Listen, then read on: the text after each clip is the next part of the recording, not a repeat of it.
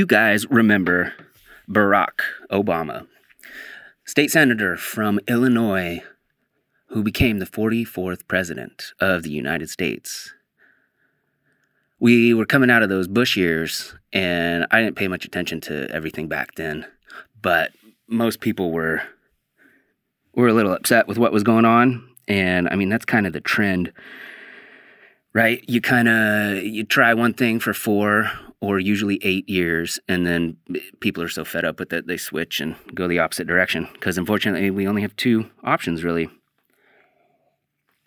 And that young man came through, inspiring hope and passion, and he was well dressed and well spoken and articulate and just respectable. And on top of all of that, he was black. And to be a part of electing a black man in this country after hundreds of years of slavery and the civil rights movement and all the shitty stuff that happened, it really felt like something was happening. It really felt like we were changing things. And I know a lot of people weren't happy with that, but there were a lot of people who were very excited, very inspired.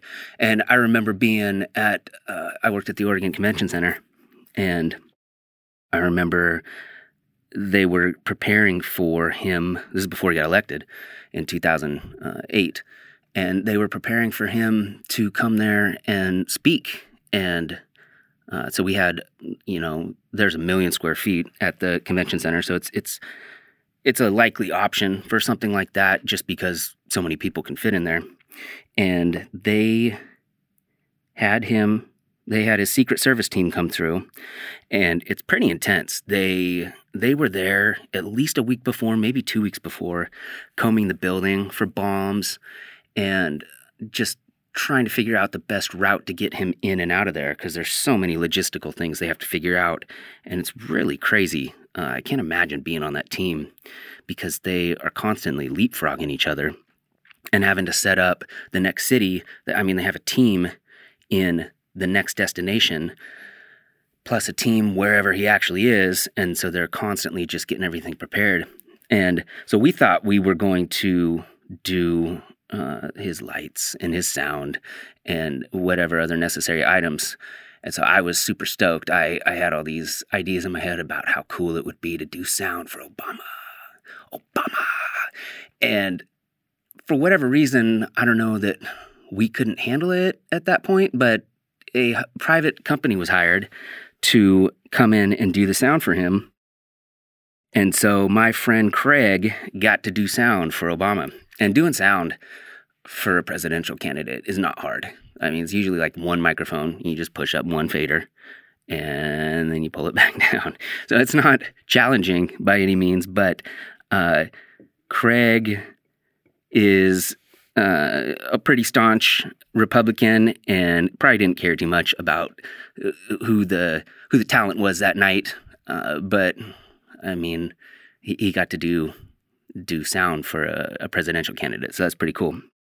And in the meantime, I switched jobs. One of my buddies at the convention center recommended to his friend who worked at the Portland Art Museum that I go over there. They hired me, and I started working there in June of 2010. I did more of the same stuff, doing sound for shows and video for shows and all those elements. And then we came back around to another presidential election. And this time around, it was Obama and Biden again, and they were going against Romney and I cannot remember who the vice president candidate was. But it was Romney versus Obama. And as you may recall, it was still pretty heated back then. I don't know that it was as heated as it is now. It seems like it's gotten more polarized over the last few years, in the last couple elections. But at that point, I mean, people were firmly in Obama camp or Romney camp. And the discussion was made around town for where he was going to hold his rally and speak again. And I'm sure the convention center got floated. And then somehow the Portland Art Museum was offered as a venue. And so I got stoked. I was like, man, Obama's come to town again. Obama's come back. Maybe I'll get a chance this time to do sound for Obama, for President Barack Obama.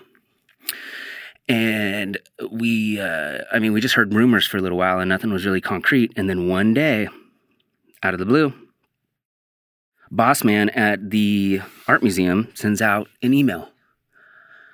And the email is very, very energetic and excited and happy and triumphant. Thank you, everyone. We're proud to announce that we've been offered the opportunity to host President Barack Obama to speak at our fine venue in the Mark Building. And I see that and I'm like, oh shit, he's coming. Here's my chance. And, it's a lengthy email and it just basically says, what an opportunity. We are so grateful that a sitting president would choose to come to our institution and speak, especially for the size of that room, because the room, it only holds, standing room only, I think it's like 700, 800 people. So it's much smaller than the convention center. And so the boss sends out this email to all employees. And at the Portland Art Museum, it's kind of like a dual institution, which includes the Northwest Film Center. And so when you send out a group email, it goes to, I forget the exact numbers, but approximately 350 at the Art Museum and then 50 at the Northwest Film Center. So 400 total people. And the way that you know that it's being sent to all those people is at the top of the thread, it says net users. That is the indicator that everyone in the institution is receiving this email. So he sends out this email, and he sends it to net users.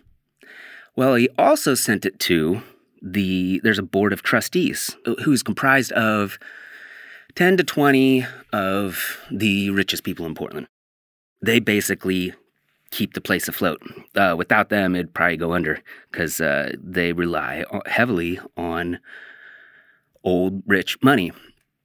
And so in addition to sending this email to 400 employees, it also gets sent to the 10 or 20 people on the board of trustees.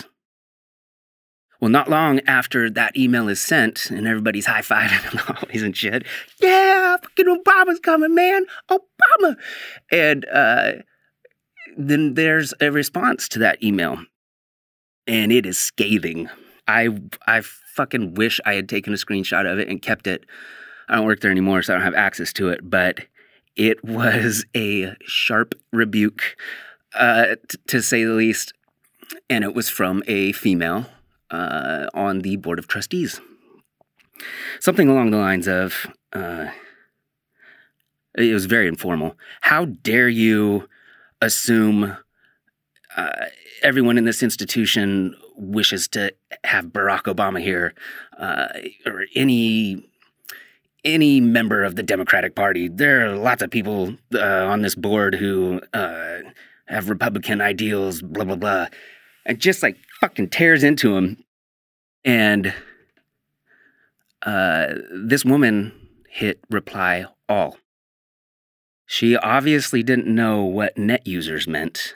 And in her attempt to send a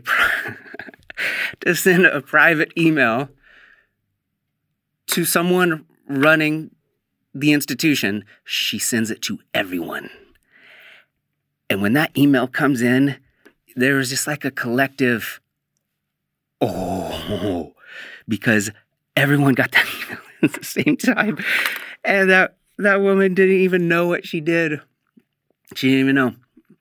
And after that, there was no response. I mean, obviously, it was extremely embarrassing, but also fucking hilarious at the same time. And So it wasn't decided at that point that he wasn't coming. It kind of just hung there for a little bit.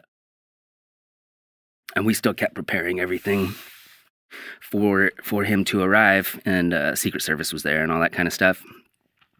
And then probably only like a week before he was set to arrive, I think another email was sent out saying that they had switched venues.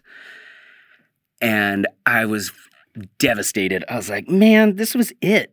And then that lady just steamrolled the whole fucking thing. And so then they had to pick another venue to go to. And guess which venue they went to? Back to the Oregon Convention Center. It took a few more days for me to find out, but they hired that same company previously, and my friend Craig was back in the saddle. Oh, fucking come on, Craig!